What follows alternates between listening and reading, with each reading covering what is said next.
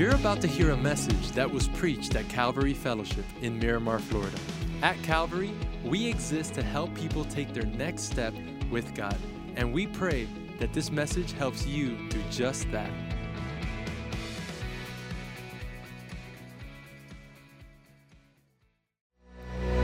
How's everybody doing? Hey, we are so glad that you're here. I appreciate you guys braving the weather to be here. And I talk to a lot of people, and they'll be like, I can do all things through Christ. I'm like, really? You can't come to church when it rains? So that's one thing. So let's start this way if we can. How many of you have ever been in love? Can I ask that? Very good. You know, there was a husbands and wives that not both of them had raised their hands. So, counselors are standing by. Okay. So, now, you know this, right? Love makes you do crazy things, right? I remember when my wife and I first started dating, we started dating right after Christmas. It was the day after Christmas. And so when the first week of January or so came around, I got this catalog in the mail and about Valentine's Day. And I was thinking like, oh man, this is going to be our first Valentine's Day. And we'll have been dating for like 6 weeks or 7 weeks by the time Valentine's Day. What am I going to get her?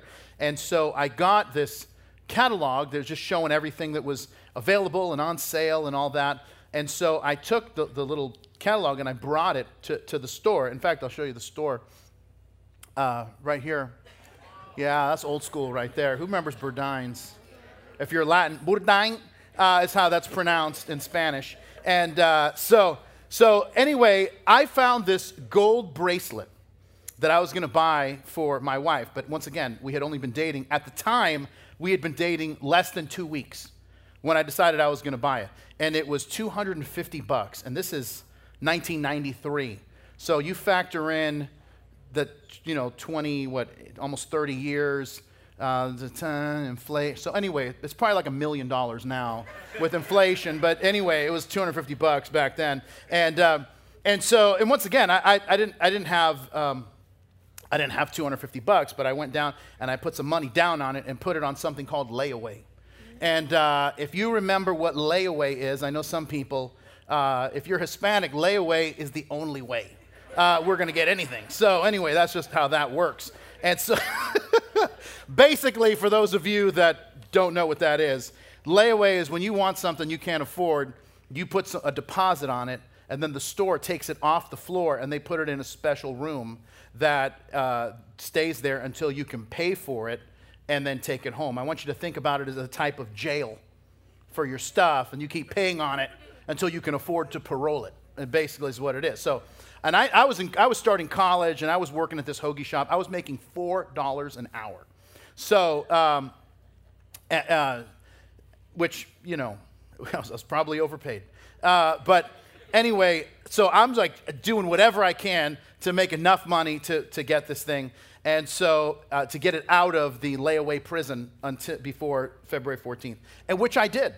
And I gave it to her, and it was just this incredible moment. I was the hero of Valentine's Day. And now you got to understand is that we had been dating, like I said, for about 6 to 7 weeks when I gave this to her. Now, we've been married. We ended up dating for 4.5 years before we got married. We've been married for 25 years. So this is, all, like I said, almost 30 years. But once again, 7 weeks in, we had no idea that this was going to be the case. And so, and the weird part is that if someone, this is what I did. If someone were to come up to me after church, Pastor Bob, there's this girl I really like, and we've been dating for, a week and a half, and I want to buy her this really expensive gift. I would say, no. That is totally irresponsible. The relationship isn't there yet, right? That's what most responsible people would say. The problem is, the thing about love, have you noticed that love doesn't care about your budget? Right? Love doesn't care about your budget. Love isn't reasonable. Love doesn't do things in measured responses. Love simply wants to express itself. And that's just how it is. And so whatever it is, if you want to know what you love or who you love, you simply have to follow what you're willing to be unreasonable for. When I was in high school, my favorite band in high school was Metallica. And I remember with my friends sleeping on the sidewalk outside of this place that was called Sunrise Musical Theater because they were an official Ticketmaster outlet. I know Ticketmaster's having some problems this week, but this was back. You had to go in person. And so tickets would go on sale at 10 a.m. on a Saturday. So Friday night, if it was a show you wanted to go, you would sleep outside of Ticketmaster so you could be the first in line. And it was me and about 150 of my closest friends all sleeping on the street waiting for tickets to go on sale. Like, that's not good. Like, now I'd be like, what in the world? Like, I don't care what band it is. Like, I'm not doing that. And you're going to end the kind of back problems you're going to wake up with, sleeping on the sidewalk. And so anyway, but I remember when my wife, she was in college, she got pneumonia. And I drove 900 miles in one day to pick her up and bring her home to her parents' house. Totally unreasonable. I remember when Star Wars Episode 7 came out. Some friends and I, we went to a Star Wars marathon that started at 3 o'clock in the morning. And we got there at 3 a.m. for Episode 1, and we watched all the way through to the premiere of Episode 7 at 7 p.m. And then everything let out. It was like 10 p.m. I had been in a movie theater for 20 hours, right? And I would totally do that again. That was a good time. That was a good time. It was not something normal people do, but it was a good time. Now, I tell you all of this, right? Because we've been working our way through the Gospel of Matthew, and we call this series The Story. The reason why we've been calling it The Story is because I am absolutely convinced if you will learn Jesus' story, it will change yours. And if you haven't been with us, this is actually message number 30 in the series. And today, Jesus is going to be sought out by this guy. And if you've been reading the Bible for a little bit, it's a fairly famous story. But this is a guy that had everything that we would want, most things that we'd hope for, right? He's rich, he's young, he's in charge. He appears in 3 different Gospels, Matthew, Mark, and Luke, and he's called the rich young ruler. And if you want to know why he's called the rich young ruler, it's because Matthew records that he's young, Mark records that he's rich, and Luke records that he's a ruler. And so we just combine all the 3, and here we got the rich young ruler. But he comes to Jesus asking probably life's most important question. And in typical Jesus fashion, Jesus answers a deeper question that he wasn't even asking. What's so jarring about this story? Once again, if you get past the surface level understanding and you kind of start probing deeper, when you realize how none of us would answer the question the way Jesus answers. In fact, if we heard someone else answer the question the way Jesus answered, we'd be like, yeah, I don't think that guy's probably a false teacher. He's not teaching the right thing. But Jesus, seeing what we don't see, saw a deeper issue and called him to be unreasonable to prove his love. And that's when things kind of start falling apart. So look what happens. We're going to start in Matthew chapter 19 in verse 16. Here's what we read. Now behold, one came and said to him, Good teacher, what good thing shall I do that I may have eternal life? So he said to him, Why do you call me good? No one is good but one, that is God. But if you want to enter into life, keep the commandments. And he said to him, Which ones? And Jesus said, You shall not murder, you shall not commit adultery, you shall not steal, you shall not bear false witness, honor your father and mother, and love your neighbor as yourself. And the young man said, All of these I've kept from my youth. What do I still lack? And Jesus said to him, If you want to be perfect, go sell what you have and give to the poor, and you will have treasure in heaven, and come, follow me. But when the young man heard this saying, he went away sorrowful, for he had many great possessions. So if you pause there and give me your attention, there's 3 things that we're going to talk about just the unreasonability of love. But the first is this, is that Jesus, number 1, is testing my love. That's the first one. Luke, in his gospel, identifies this young man as a ruler. What does that mean? It means that he was a ruler in the synagogue, which was an incredibly high honor. The synagogue rulers were in charge of synagogue services. They were in charge of who conducted worship. They were in charge of who spoke in the services. And this was a respected member of the community because what people heard, what people experienced in weekly worship services in the synagogue were due to this person's management. Now, he approaches Jesus and says, Good teacher, what must I do to inherit eternal life? And Jesus stops him there. because he's saying, you've stumbled onto a truth. Let's work on that a little bit. And he says, why do you call me good? There's only one person who's good, that's God. So the question becomes then, is Jesus saying that he's not good? Or is he saying something else, that when it comes to if he's good and God is good, then maybe what's happening is that this young ruler has stumbled onto this truth that he is the same essence of the Father, God in human flesh.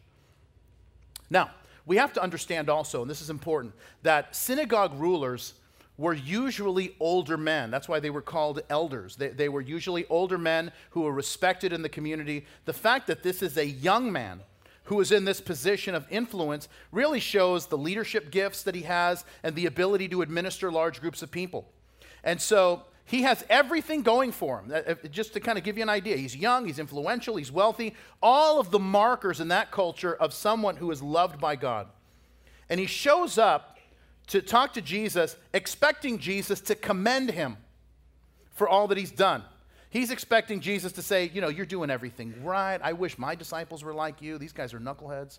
And, maybe you can do like a seminar for them, and that would be great. But man, you're blessed. Eternal life is yours. You've earned it. But Jesus throws him a curveball. And in one sentence, exposes this man's heart.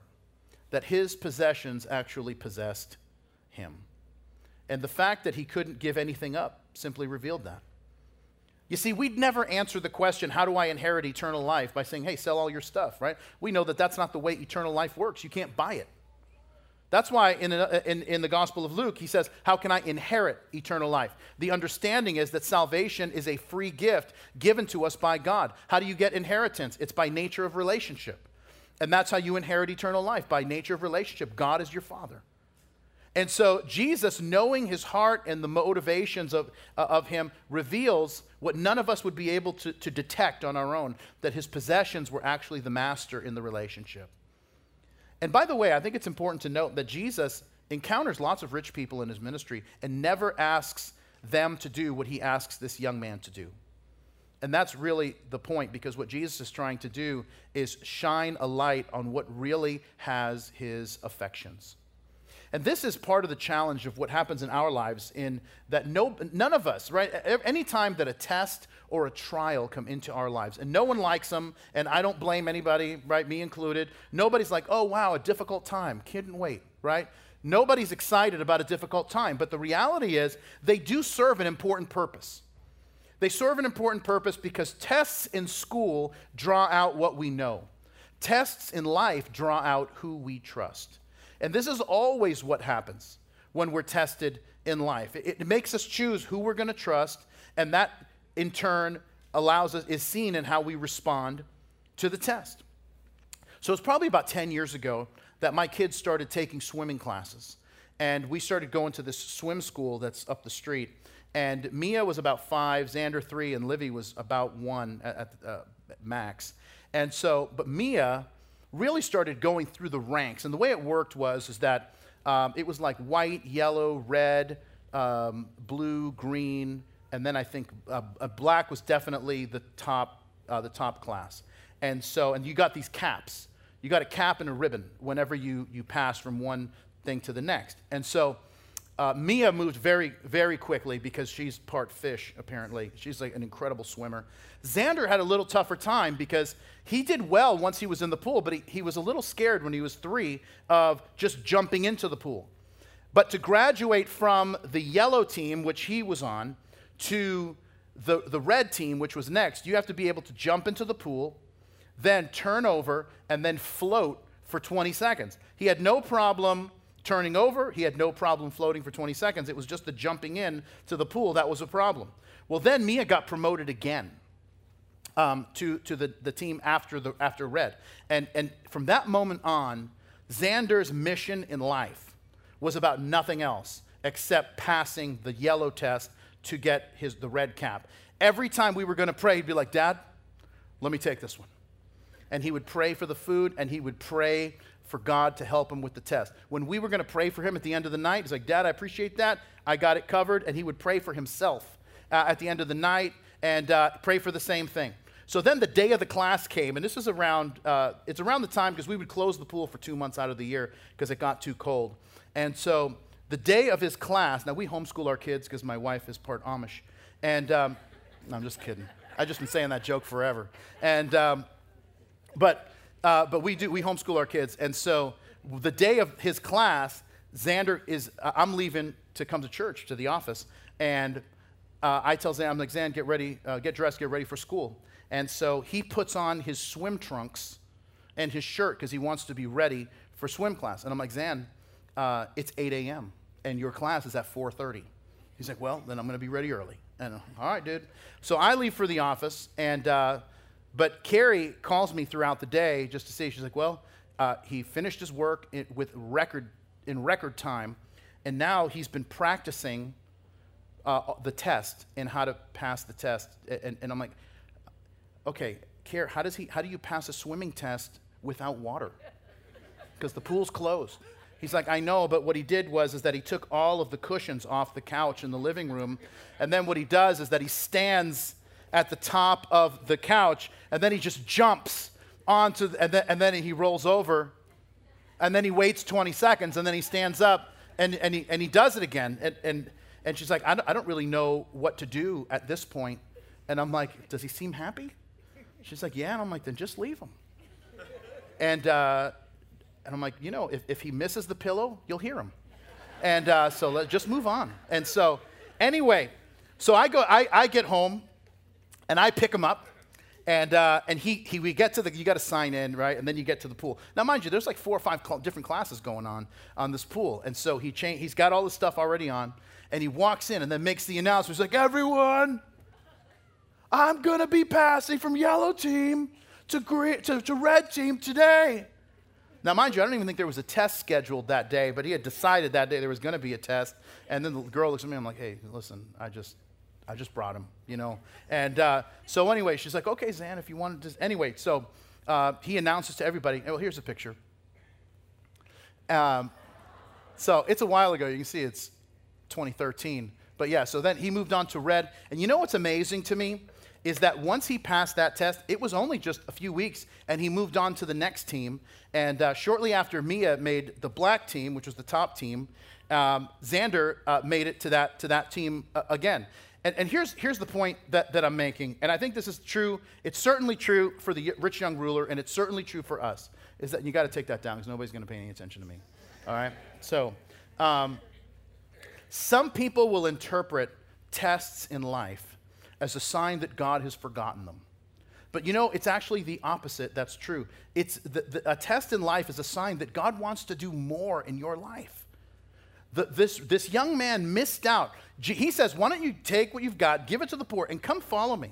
Jesus is inviting this guy to be the baker's dozen apostle.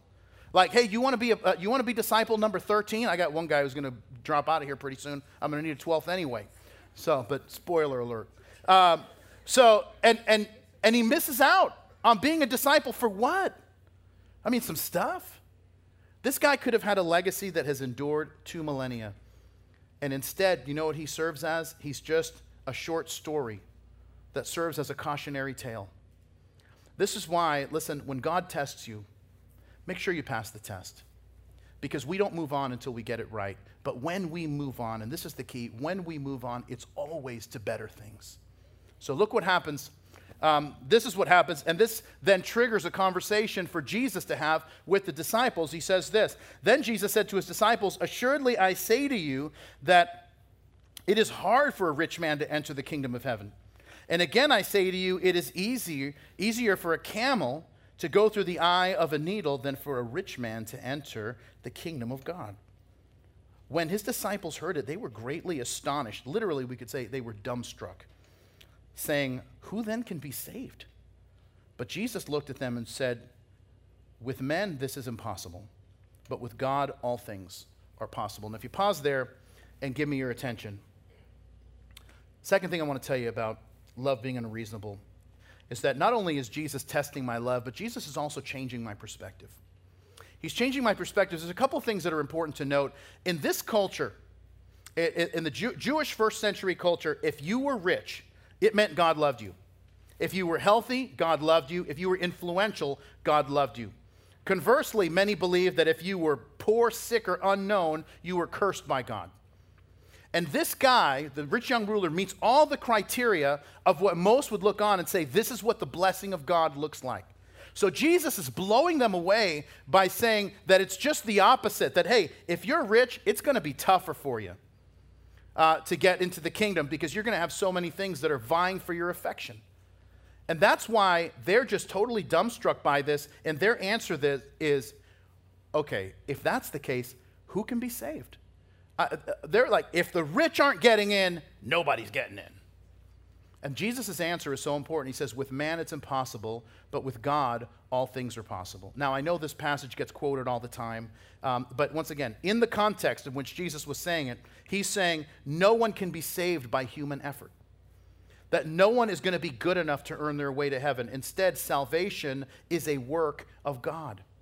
Now, there's something, one of the things that we do because we do this at Calvary. We just go book by book through the Bible, and we're going chapter by chapter, verse by verse. Sometimes it's word by word, and we're like really drilling deep. But I think for us to really understand part of what's happening here, we don't have to go deeper. We've got to zoom out and maybe get this passage, this story, from like a 35,000-foot level and see the stories that came before it and the ones that came after it to really understand what Jesus is trying to teach his disciples through these interactions. Now, at the beginning of chapter 19, which is what we looked at last time, Jesus had, at the end of 18, he had given this whole message on forgiveness in Galilee. And then it says at the beginning of chapter 19 that he leaves Galilee and goes to the region of Judea beyond the Jordan. You'll see this map here. Okay, I hope you guys brought your glasses and your, okay, wow, this is small. All right, so this is the Sea of Galilee right here. Jesus has given this whole teaching on forgiveness here in Galilee. He goes, it says at the beginning of chapter 19, when he runs into the Pharisees who are like, hey, we have a question to you about marriage and divorce and all that. That's in this area, which is Judea beyond the sea, that is beyond the Jordan River. So Jesus leaves Galilee, he's coming down here, and he meets with the Pharisees. Then he goes further and he runs into this rich young ruler who asks him about what's happening. Now, you got to understand, Jesus is in Galilee. He's heading south because he's ultimately headed to Jerusalem. The reason why he's headed to Jerusalem is because it's only about a week or two before the Passover. So he's on his way to Jerusalem for the Passover. So he's making his way down. As he makes his way down, just so you guys know, right around here is Jerusalem. Right about here is Jericho. So he comes from this area beyond the sea. He gets to a city called Jericho, and he meets someone else. Now, you'll see it up on the screen. He meets this guy named Zacchaeus. It says this: Jesus entered Jericho and was passing through. A man was there by the name of Zacchaeus. He was a chief tax collector and was wealthy. Remember, Jesus just left a wealthy guy. And now he's traveling. He meets another wealthy guy.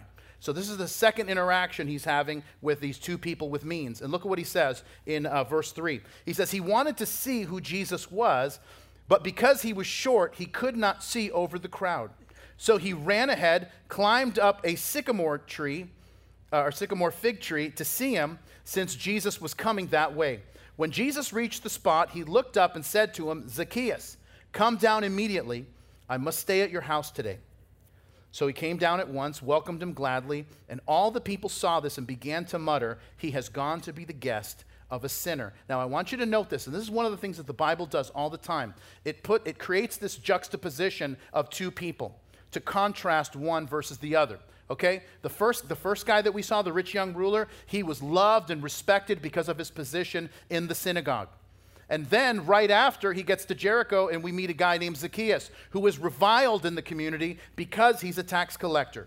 But look what happens next in verse 8. But Zacchaeus stood up and said to the Lord, look, Lord, here and now I give half of my possessions to the poor. And if I have cheated anybody out of anything, I will pay back 4 times the amount. Now we're starting to really see the difference. Jesus never asks Zacchaeus to do that. But Zacchaeus simply says, I'm giving half my stuff away to the poor, and the other 50% that remains, if I've ripped anybody off as a tax collector, I'm going to use the 50% that's left to make it right.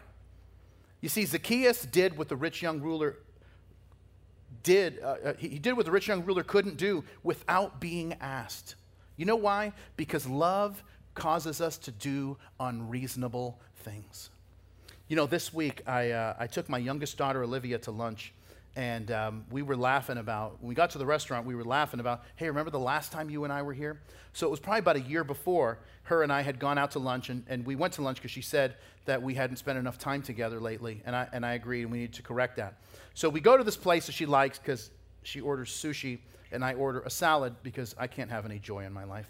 And so they make the salad, but it came with croutons. I didn't want croutons, and they didn't blacken the salmon, so I sent it back. Then they remade the salad. The salad was right, but they just threw the same salmon back on, and because apparently I'm super high maintenance. The manager comes over and apologizes and is like, look, I'm going to make you a new one, but you can take this one home. And Livy is like, yes, we just got free dinner.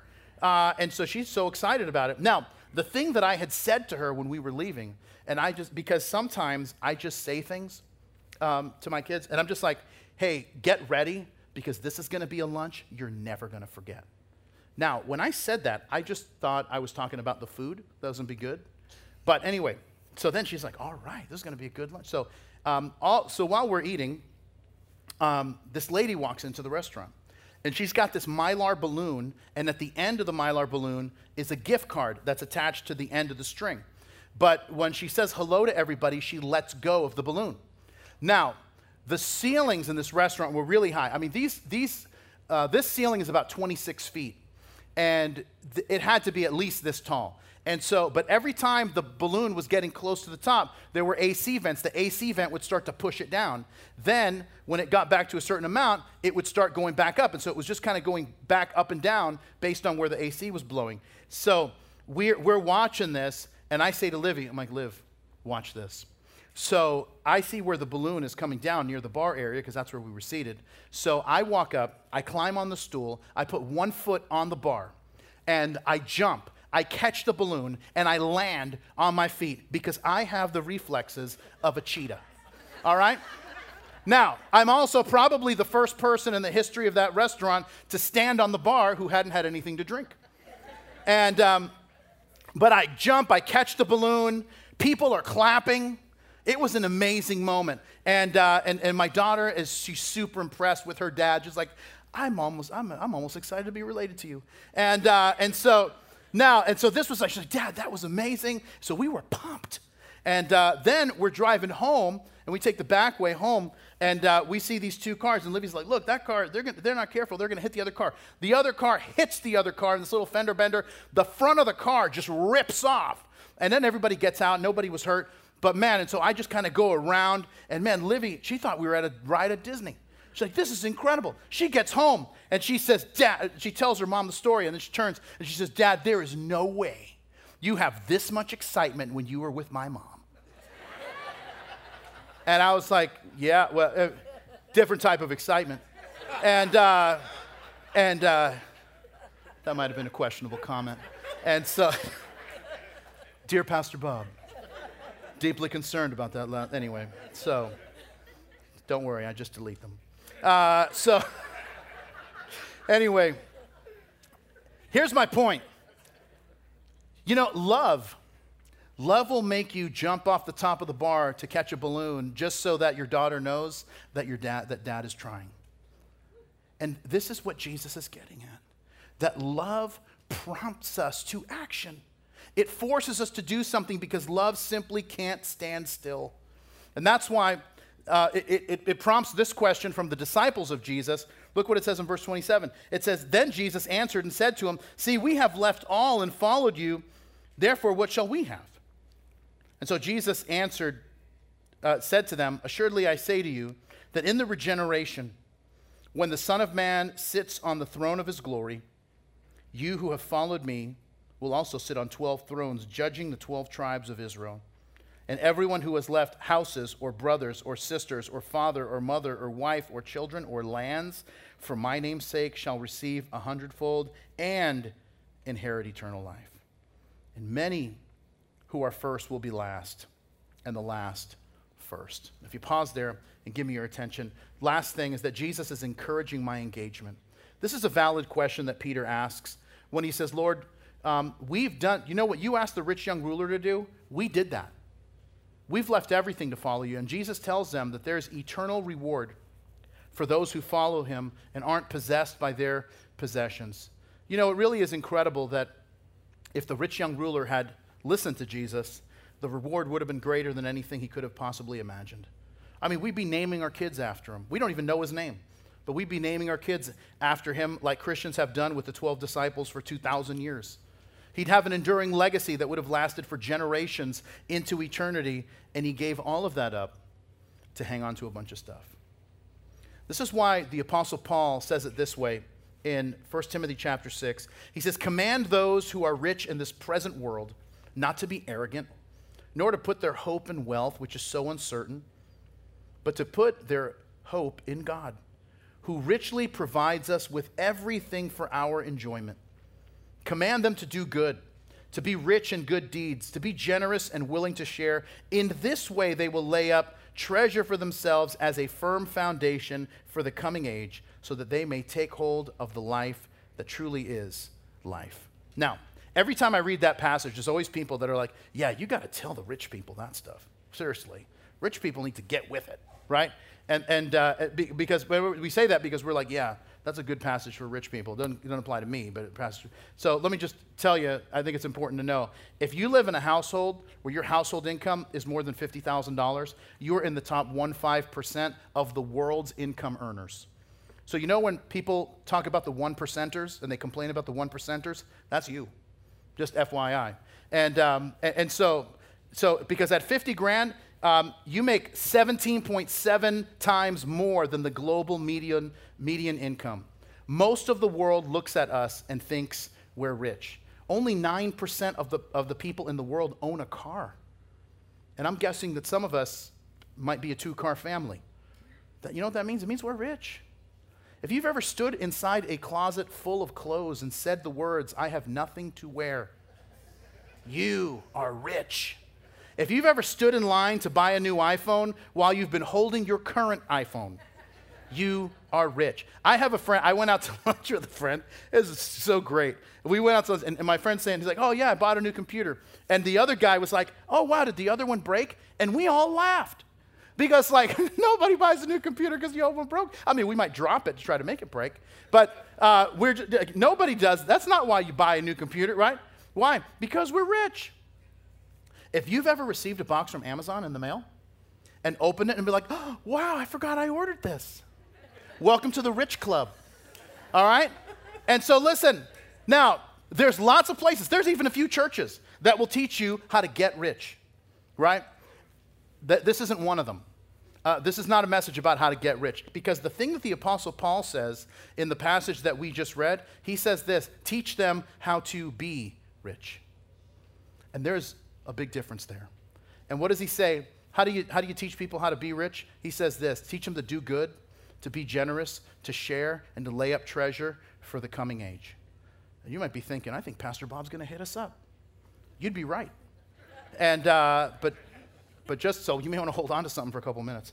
So I'm going to invite the ushers to come up. They're going to hand out something. Don't open it until I say we'll open it all up together. But let me just share a couple things while they're handing all this out. When we moved into this building 7.5 years ago, I mean, God was so gracious to us, and we were able to get in, and we said we have no money for new equipment.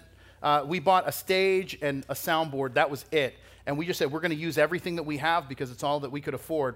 And so every speaker that you see in this room, there's even speakers under the stage. These are all stuff that we used in the high school. There's a couple of things that we used in the movie theater. And so for the most part, we've been repairing stuff, praying over it, and using a healthy amount of duct tape to keep stuff going. But we've just gotten to the place where we need to replace some things in this church. We've got to replace the speakers in the auditorium.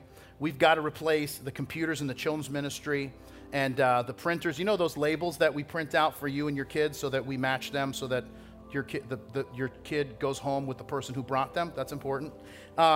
And so those things are breaking. So sometimes if you show up in children's ministry and you see us all writing by hand, you're like, oh, isn't that quaint? No, it's because the printer broke. And there's also, we got some equipment in the cafe that we need to replace because apparently if we can't make tostadas in this church, there's going to be a mutiny. And so we've been waiting to do this, but and we've been hoping that, hey, maybe we'll just do this without making an ask at Christmas. But we're just at a place where what we need to do is just raise some funds so that we can just really do some upgrades in the church. And so we're looking to raise about $65,000 to do all of these upgrades in the church. We need to replace the carpet in this church. The guy who put this carpet in, I was here the day it got installed before we moved in, and he said to me, he says, Pastor Bob, listen, this is 2-year carpet. I'm like, yeah, dude. He's like, no, I know it's 2 years. You got to replace this in 2 years. I'm like, yeah, dude, you got it. He says, call me in 2 years. I'm like, you got it. That was 7.5 years ago. And he was right, because there's a reason why we keep things dim in here, because you don't want to see this carpet at full blast. And it's frightening. It's frightening. And so anyway, and just to tell you, we've never done this. We raised some money for some of the lighting and stuff when we moved in. But once again, in 7.5 years, we've never made an ask like this. We did something about 5 years ago to buy the property next door, but we've never done anything to do, repairs in the building and do upgrades. And just like every family knows that there's just times you got to make upgrades and changes, now's the time for us. If you guys were here last Sunday, Pastor George gave a great message, and one of the things, he was given this great message at 11:30 if you were here, and then all the speakers turned off. And so then they had to restart, because we have a battery backup that's supposed to keep that from happening. Unfortunately, the battery backup fried, and you're like, why didn't you have a backup of the backup? Because that's crazy talk, that's why. And but anyway, we probably should have had a backup of the backup. And but the backup fried, and so then the whole thing had to restart. And so George is up here yelling for 6-7 minutes until, every time someone who's brand new here goes to VIP, which is our area where we give a gift for all of our guests, I read every one of those cards that comes in, and they talk about what they enjoyed most about the service. And even though people use different language to say it, one of the things that people say most is they'll say, oh, I enjoyed the message, I enjoyed the worship, but they'll talk about the level of excellence that we have in our services.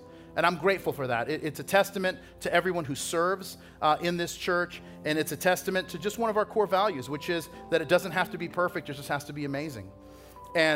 But you need the right equipment to make that happen, because I want you to be able to invite your friends and your family and your classmates and your co-workers with total confidence that whatever Sunday they've said they're coming is going to be the perfect Sunday for them, and things aren't going to blow up when they're here.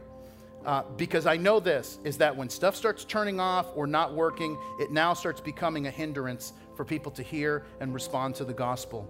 Because we want to be able to present the gospel in ways that are understandable, engaging, and inspiring for them.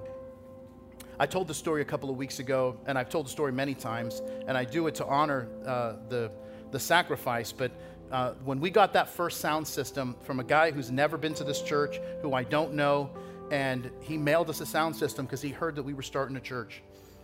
And because he knew that it matters, in the culture that we live in, it matters, that we want to present things in a good way. And I want it to matter to us the way it mattered to him, even though he had never been here. So you can open up your envelope now. So inside the envelope, you're going to find a brochure that tells us about the Christmas offering and everything that we're trying to that we're gonna buy with however much is collected. There's also a commitment card there. It's called 320 Christmas Offering. Let me tell you why we call it that if you're not aware. Ephesians 3:20 is my life verse, and it's been the thing that from the very first service, on our very first bulletin at Calvary, on our first service, it had Ephesians 3:20, that God is able to do more than we can ever ask, think, or imagine. So that's what the 320 is. And so whenever we do any kind of offering, we call it the 320 offering, because we really believe that God is going to be able to do more than we could ask, think, or imagine. And so you have a card, and you can commit what you want to give to it, so that way you can let us know, but you don't have to give it all today. If you want to take it home and pray about it, you're more than welcome to do that. Now, let me explain something that I think is important. What we're talking about is, once again, it's a Christmas offering. An offering is not a command in the Bible. Tithing is a command. The free will, an offering is something that you do freely. It's something that you do out of your heart. Now, I would hope that all of us that our heart would be moved to participate, because we all enjoy the services here. We all care about the kids' experience and youth and all of that. But once again, it's an offering, which means it's over and above normal giving because you believe that it's something worthy. In the book of Exodus chapter 35, we see kind of the first offering like this being given. And Moses is talking to the people of Israel who had just left slavery in Egypt. God had totally changed their lives. And they were going to build this tabernacle that was going to be the place for them to meet, to hear from God, to worship, to sacrifice. And they're going to build this, and he wants everybody to be involved. And here's what he says. It says, "This is Moses said to the whole Israelite community, this is what the Lord has commanded. From what you have, take an offering to the Lord, everyone who is willing to bring to the Lord an offering." And that's what we're talking about. This isn't a heavy-handed guilt trip. It's none of that. This is, if you want to be involved, we'd love for you to be involved. This wasn't one of those things, like if you watch Christian television, which, by the way, is neither Christian nor television. And, you get to the end, and then the preacher takes off his glasses. He comes up from around the pulpit, and somehow he develops some kind of, Southern accent. "Dear brothers and sisters, we're not going to continue without your support." That's not what Moses did. He just said, hey, look, God saved you from slavery in Egypt. And this is what we're doing. And if you want to be part of it, we would love for you to be part of it. You don't have to be. But it's just simply a response to the God that's freed you and loved you and saved you. And look what it says up on the screen in Exodus 35. It says, "And everyone who was willing and whose heart moved them came and brought an offering to the Lord for the work of the tent of meeting, for all its services and for the sacred garments." Everybody who was moved, everybody whose heart was willing came. And I love this. I love the report card that happens in chapter 36 of what happened. Here's what it says. It says, "So Moses gave the command, and the message was sent throughout the camp. Men and women, don't prepare any more gifts for the sanctuary. We have enough." So the people stopped bringing their sacred offerings. And their contributions were, look what it says, more than enough to complete the whole project.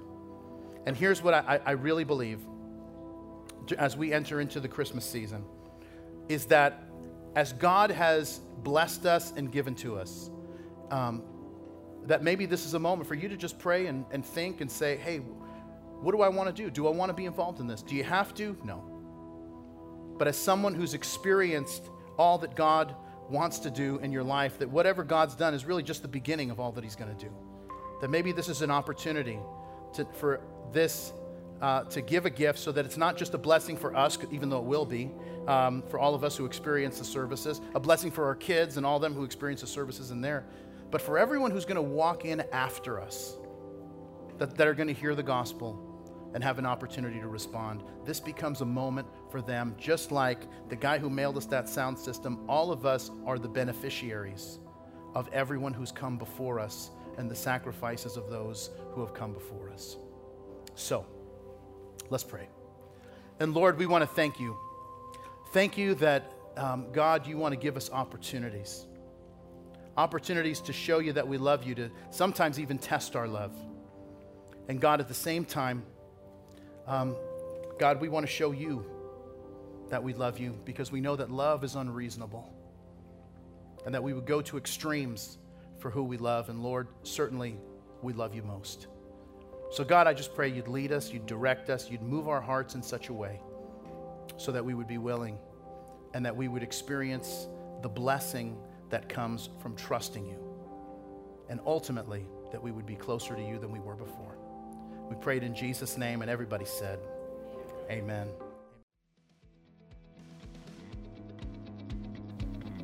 Thanks for listening to today's podcast. If today you made a decision to follow Jesus, congratulations. It's one of the best decisions you've ever made. And we as a church want to help you with your next steps. You see, we have a free gift we'd like to give you. And in order for you to receive that gift, all you have to do is visit mycalvary.com/begin. Don't forget to tune in next week for our next podcast. God bless you.